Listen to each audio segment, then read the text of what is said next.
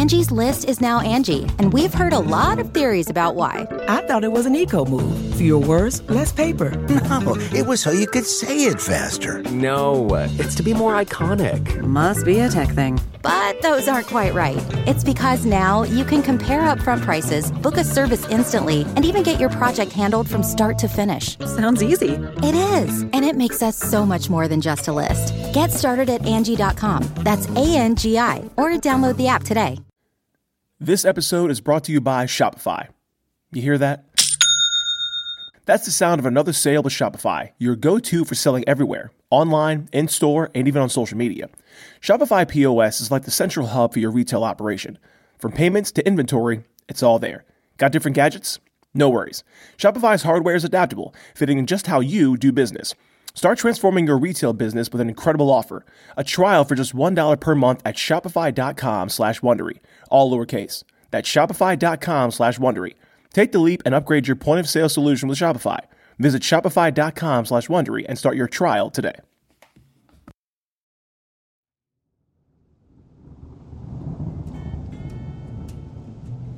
I heard today's story when I was 22, still a college kid.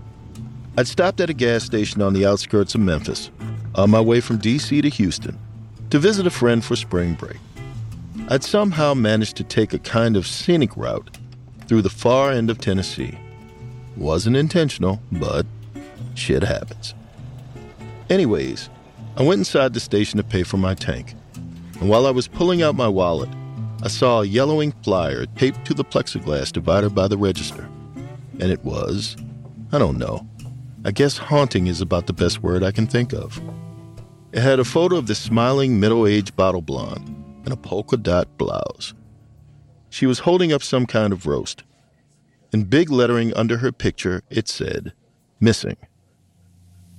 But it was the words below that freaked me out, because someone had scribbled another message there, telling all who beheld this piece of paper that Ms. Polka Dot Roast had met some vicious, ungodly fate.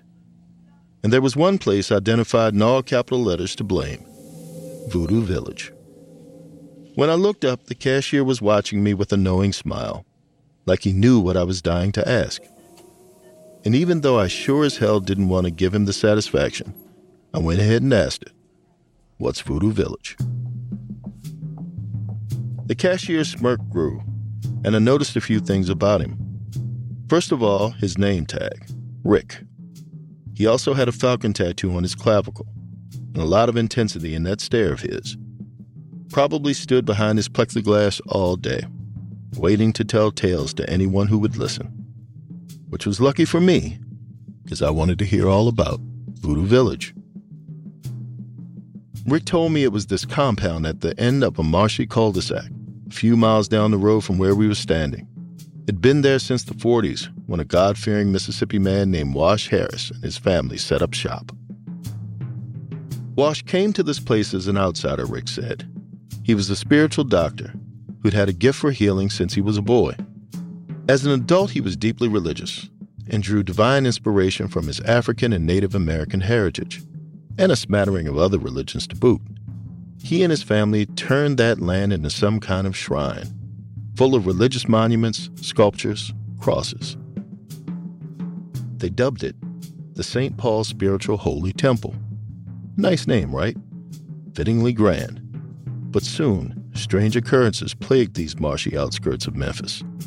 Pets went missing and were found strung up dead on trees. Residents fell into unexplainable contorting fits. Stories about rag dolls coming to life and running around town became commonplace.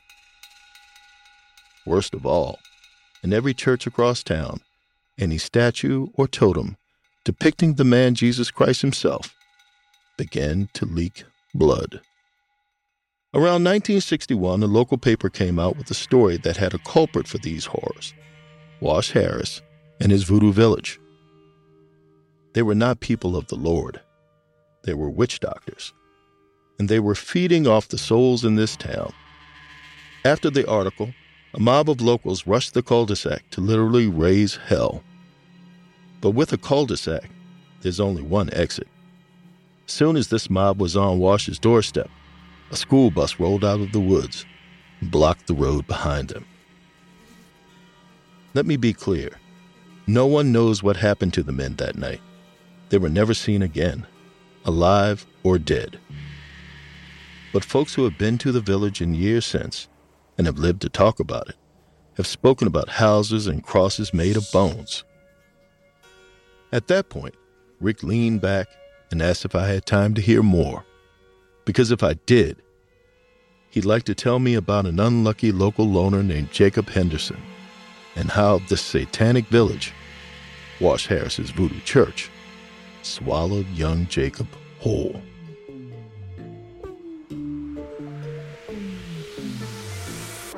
You're listening to Run, Fool. I'm Rodney Barnes, and this is episode 3, Voodoo Village.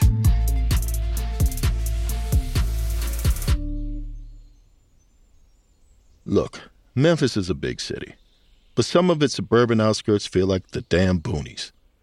So even though I'm telling you Rick's story takes place in Memphis, I want you to picture houses and a few shopping malls surrounded by woods and marshes. There's a school there too, of course. That's where 15-year-old Jacob Henderson almost drowned in a toilet bowl one Friday afternoon. He'd been underwater for almost a minute, his lungs constricted, his chest burned. He couldn't see anything, not even the skid mark at the bottom of the toilet he knew was there. And just as he started to lose consciousness, someone yanked him up. Jacob sputtered, coughed, gasped, did all the things you do when you're trying to get some damn air in your lungs. A group of 5 or so boys were crammed up against the stall door, watching him. All big, burly kids. The kind of jockey, smarmy fuckers that seem like stereotypical top dogs at any high school. And they were laughing at Jacob, telling him it was all in good fun. And see, Jacob stood there, shirt soaked, lungs still throbbed. But he nodded along in agreement because he was dying to impress these guys. This is a good place to stop because as Rick the cashier made sure to tell me before going on, there were a few things you needed to know about Jacob. He was an only child, and his family lived far out, almost over the Tennessee border into Mississippi. Rick knew the area. He'd actually lived down the road from Jacob for a time. So Rick also knew firsthand that growing up, this kid had never had a neighborhood crew, a best friend, a sibling. Then he got to high school and realized he was about a foot shorter than everyone else, even the girls. Rick ventured to guess that Jacob had always felt like an outsider. It's probably why, shortly before that incident with the toilet bowl, Jacob took a leap of faith and joined the football team. He was hoping to feel included in something, even though he was, well, terrible at football. Too small, too slow, the guys didn't let him forget it. They told him just because he joined the team didn't mean he joined the team. He had to prove himself. It'd been weeks of hazing. You know, the kind of dumbass kid stuff like streaking across public places, eating the gnarliest concoctions of food you can imagine, washing his teammates' cars, and now, yes, getting his damn head shoved in a commode. Why did Jacob go along with it? Easy. Because he needed a tribe. And when he turned to this coveted crew, soaked in excrement water with his lungs on fire, he would have been game with just about whatever they told him to do next. The group leader, a jaunty quarterback with great hair named Colton, stepped forward and said there was only one more test. Jacob had to sneak out tonight, at midnight, and go with them to the cul-de-sac on Mary Angela Road. Yeah, of course Jacob agreed, just like he agreed to the toilet shit. No pun intended. He nodded so hard his neck hurt. When the other fellows filed out of the bathroom, Jacob hung back, his stomach in knots, because he knew exactly what was at the end of Mary Angela Road, Voodoo Village. Rick stopped his story once again to assure me that this was a common thing. Everyone who'd grown up in the area knew about Voodoo Village. You were told as a kid to stay away, or the villagers would snatch you up and sacrifice you to the devil. But every kid also knew it was probably a load of crap. Probably. But that didn't mean kids didn't take precautions. You see, the first half of Mary Angela Road, with its undulating, crumpled concrete, seemed to be a lover's lane. Smoking, drinking, hanging around cars, all under a canopy of untrimmed oaks. But no one ever ventured to the road's end, to the cul-de-sac. The youth of the Memphis marshes had just enough teenage machismo to party near danger, just not enough to actually put themselves in harm's way. But Jacob's new friends had said, cul-de-sac, the actual end of the street. That's where no one was supposed to go. And as Jacob considered what lay ahead of him that night, a violent shiver ran down his spine. A shiver that had nothing to do with the toilet water-soaked shirt. After school, Jacob went home feeling ill, but he still smiled at his dad, kissed his grandma goodnight, and got into bed. He obviously didn't tell them he was sneaking out, and he definitely didn't mention he was headed down the road to Voodoo Village. The secret weighed heavy on his chest. Now he felt like an outsider in his own home, too. He set his alarm clock for 11:55. Jacob was punctual and lay back on his pillow, certain as sin he wouldn't be able to fall asleep. He started to drift off anyway, that is, till he heard this distant tinny laughter. It was coming from the window beside his bed. He leaned over to peer into the darkness below. The hair on his back raised up when he saw that something was moving in the shrubs down by the front door, shifting the branches frenetically. And then a tiny, delicate arm reached out of the bushes, followed by a shoulder, and then a face. It was covered in pins and bore a wicked smile. It took Jacob a minute to take in its ripped-up, pilly flesh and realize a horrible truth about this thing. It wasn't a person. It was a rag doll. As soon as this was established, the demon toy launched itself towards the side of the house and crawled up the worn paneling as fast as it could. A loud blaring cut through the night, and Jacob shot up in bed, thinking, what the fuck? His alarm clock said it was 11:55. He must have drifted off. Should have been a relief, right? But then he remembered reality was pretty bad, too. He was going to Voodoo Village.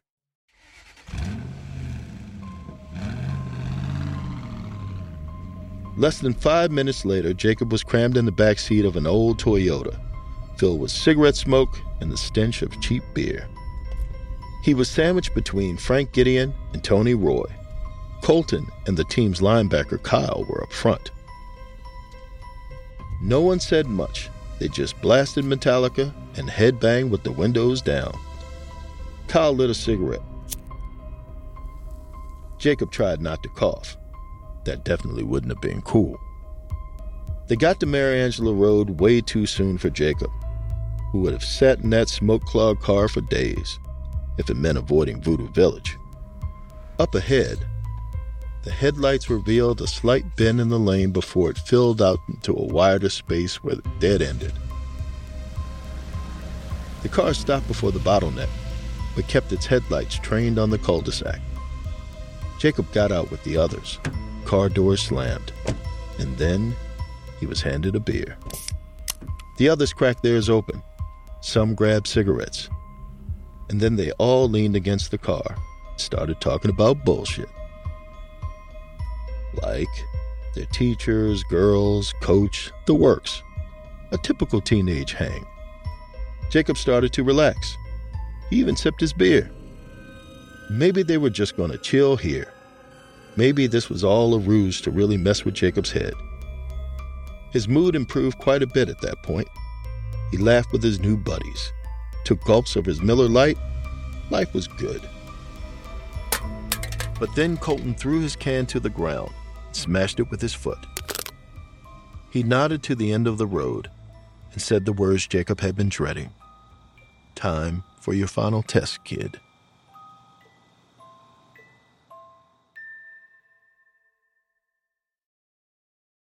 Achieving a gorgeous grin from home isn't a total mystery with Bite Clear aligners. Just don't be surprised if all of your sleuthing friends start asking, "What's your secret?" Begin by ordering your at-home impression kit today for only $14.95. Bite Clear aligners are doctor-directed and delivered to your door. Treatment costs thousands less than braces. Plus, they offer flexible financing, accept eligible insurance, and you can pay with your HSA FSA. Get 80% off your impression kit when you use code WONDERY at Byte.com. That's BYTE.com. Start your confidence journey today with Byte. What makes a life a good one? Is it the adventure you have? Or the friends you find along the way? Maybe it's pursuing your passion while striving to protect, defend, and save what you believe in every single day. So what makes a life a good one? In the Coast Guard, we think it's all of the above and more. But you'll have to find out for yourself. Visit gocoastguard.com to learn more.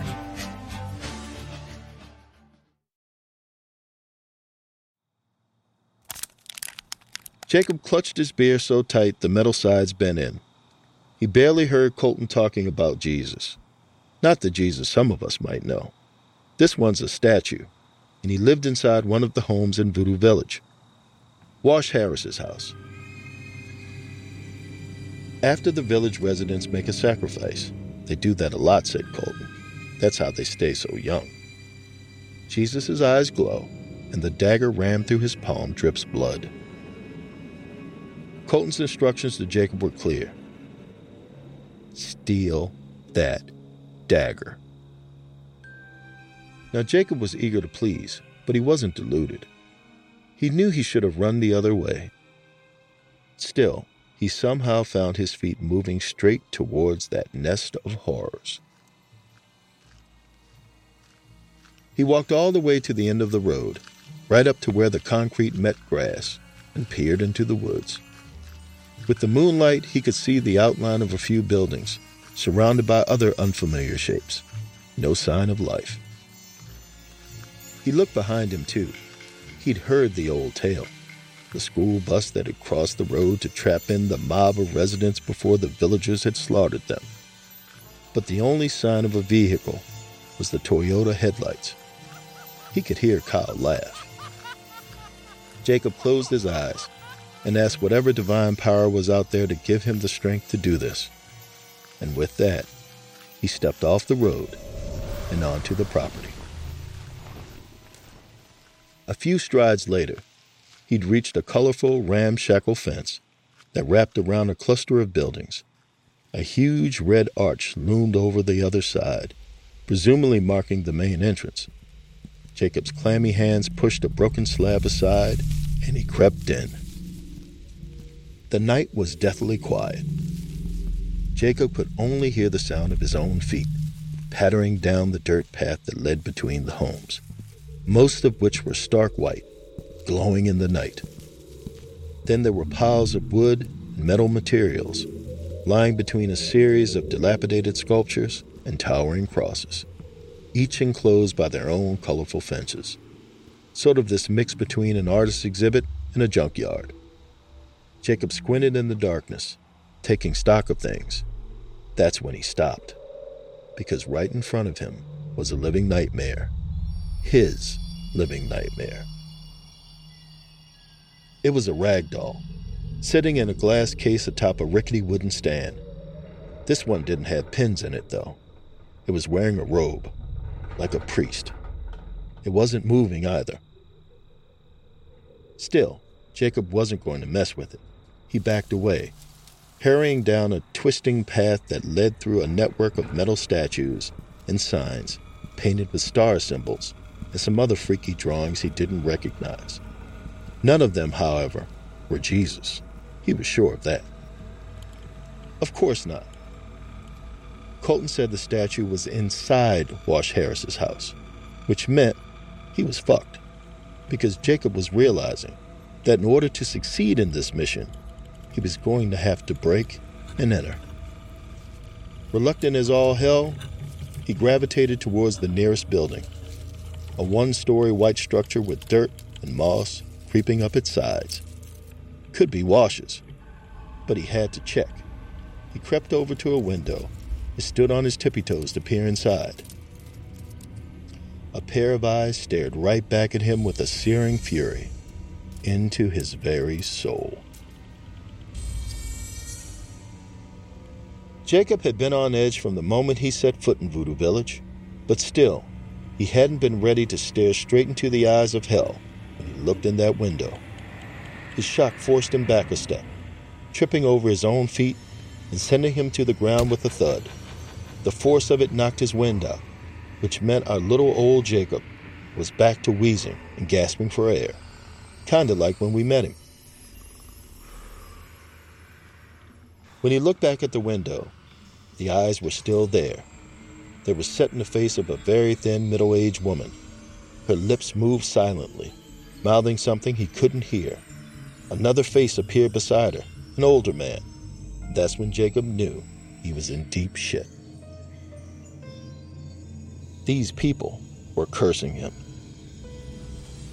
He scrambled to his feet and took off, headed the way he came in, but it was pretty dark out there in the boondocks of Memphis. And all of the crosses and brightly painted sculptures were so chaotically arranged, Jacob had no idea where he was. He ran blindly for a moment before he heard the footsteps.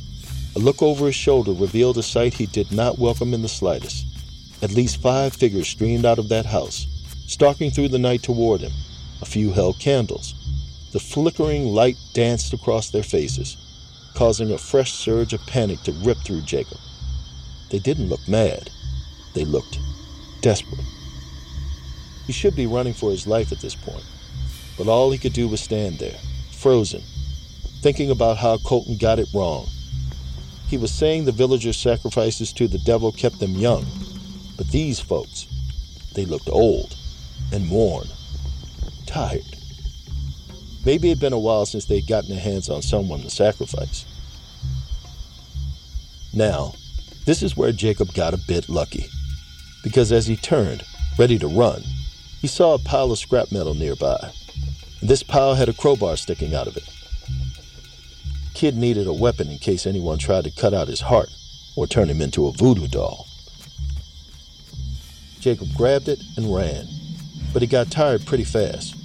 Remember, Jacob was a terrible athlete, small, slow, easily exhausted, so when he passed a towering 6-foot cross with a stalk big enough for him to hide behind, he curled up at its base and scrunched his eyes shut in terror.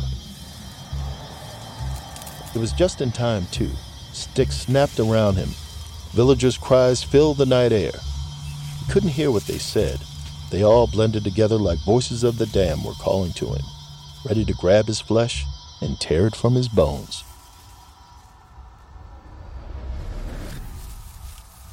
And then he felt a hand on his shoulder. Jacob screamed and swung the crowbar through the air. Its metal connected with the head of the person behind him. He could hear the sharp end of his weapon rip through flesh. Could feel the warm splash of blood hit his cheek. His pursuer screamed and dropped the candle he was holding to grab his eye. Bright crimson seeped through his fingers. Jacob didn't wait around. He rushed into a narrow alley between some mammoth machine-looking sculpture and another house, and almost fell to his death. There was a massive gaping hole in front of him. Its sides were lined with boards jutting into the opening so they looked like teeth. Religious items, crosses, rosaries, wood carvings, dolls hung from them. It took up the length of the alley. Jacob would have to go back the way he came, but when he turned around, he realized that wasn't an option. That cross he'd hid behind, it was on fire, blocking his exit. Before he could decide what to do, shadows emerged from the flames. They'd moved towards him, their gait slow and cautious, but ever approaching. Arms reached out, voices called. They'd be on him in moments. Jacob looked at the hole. Even though his fear was absolutely searing, he felt a whole lot of shame too. He was dead wrong to think he had the goods to join the football team or be friends with the players. He was going to be ripped apart by hellions, and none of his supposed friends cared enough to back him up. Born an outsider, die an outsider. But as the villagers closed in on him, Jacob suddenly had a change of heart. Maybe going through all that self-pity left him some room for gumption. Or now that he had accepted his lot, he was a lot more willing to risk it all. Because at that point, Jacob took a literal leap of faith.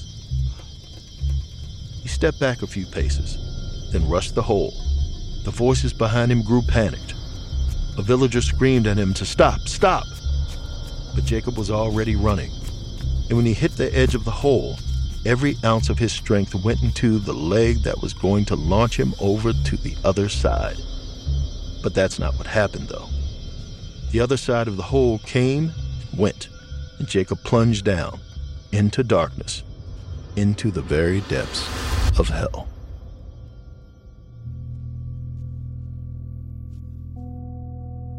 When Jacob next awoke, there were only a few things he could deduce. He knew he was lying down, that his body ached beyond all recognition, that there was a warm washcloth over his eyes. But as for where he was, his guess was as good as anyone's. The cloth soon slipped off and a woman peered down at him. It was the same lady he'd seen in the window.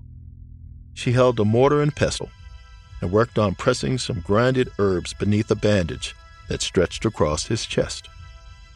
Jacob's pulse picked up a notch then, and it ticked up even more when he strained his eyes to look past her. There were other people in the room, holding candles, a big old cross on the wall, and in the corner was that Jesus statue. He stared at Christ's face in horror, wondering if his placid expression would transform into an unholy smolder the moment these villagers killed Jacob. Our kid whimpered, waiting for someone to whip out a knife and slice him up. But then he heard a tisking sound, the kind his grandma made when he said something foul.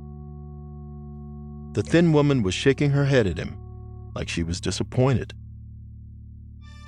"You're one of those," she said, "a horror tourist, coming to looky-loo at us because you think we're bad news. This is a place of healing, you know. Our family doesn't have time for those who think otherwise."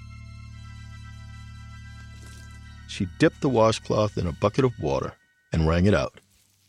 Her voice turned gentle as she told him they'd called an ambulance.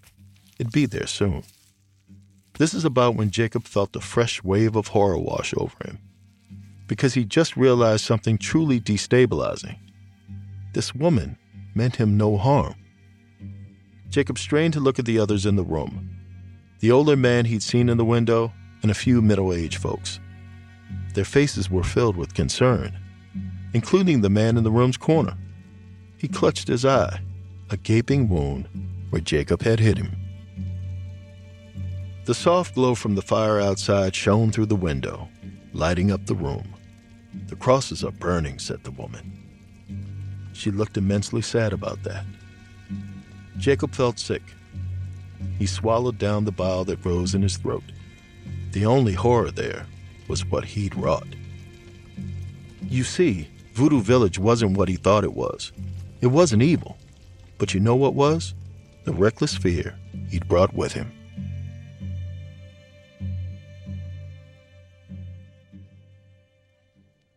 When Rick stopped talking, he looked real proud of himself. He'd taken me through this whole tale only to slap me with a lesson at the very end of it. That the real story of Voodoo Village wasn't about witchcraft. It was about prejudice. No one was trying to steal anyone's soul.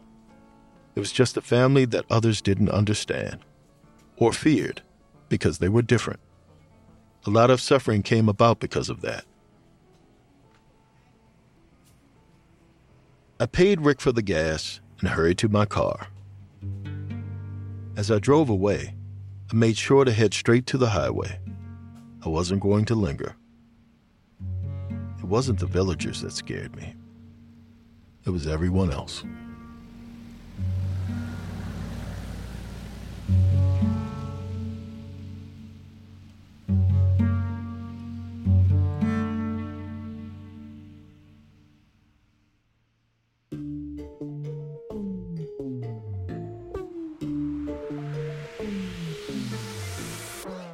Run, Fool is a production of Ballin Studios, Campside Media, and At Will Media. It is hosted and executive produced by me, Rodney Barnes. This episode was written by Kate Murdoch and produced by Abakar Adan. Edited by Matt Scher. It was sound designed and mixed by Kevin Seaman. Our team also includes Rosie Guerin, Will Malnati, and Matt Hickey. Creature vocalization by Terry Casburn, and artwork by Jessica Clogston Kiner. Production support by Jeremy Bond and Cole Locasio. Special thanks to Mark McAdam and Seth Richardson and our operations team, Doug Slavin, Ashley Warren, Sabina Mara, and Destiny Dingle. Executive producers at Ballin Studios are Mr. Ballin, Nick Witters, and Zach Levitt. Executive producers at Will Media are Will Malnati and Rosie Guerin. Executive producers at Campside Media are Matt Scher, Josh Dean, Vanessa Gregoriadis, and Adam Hoff. Thanks for listening, and see you next week.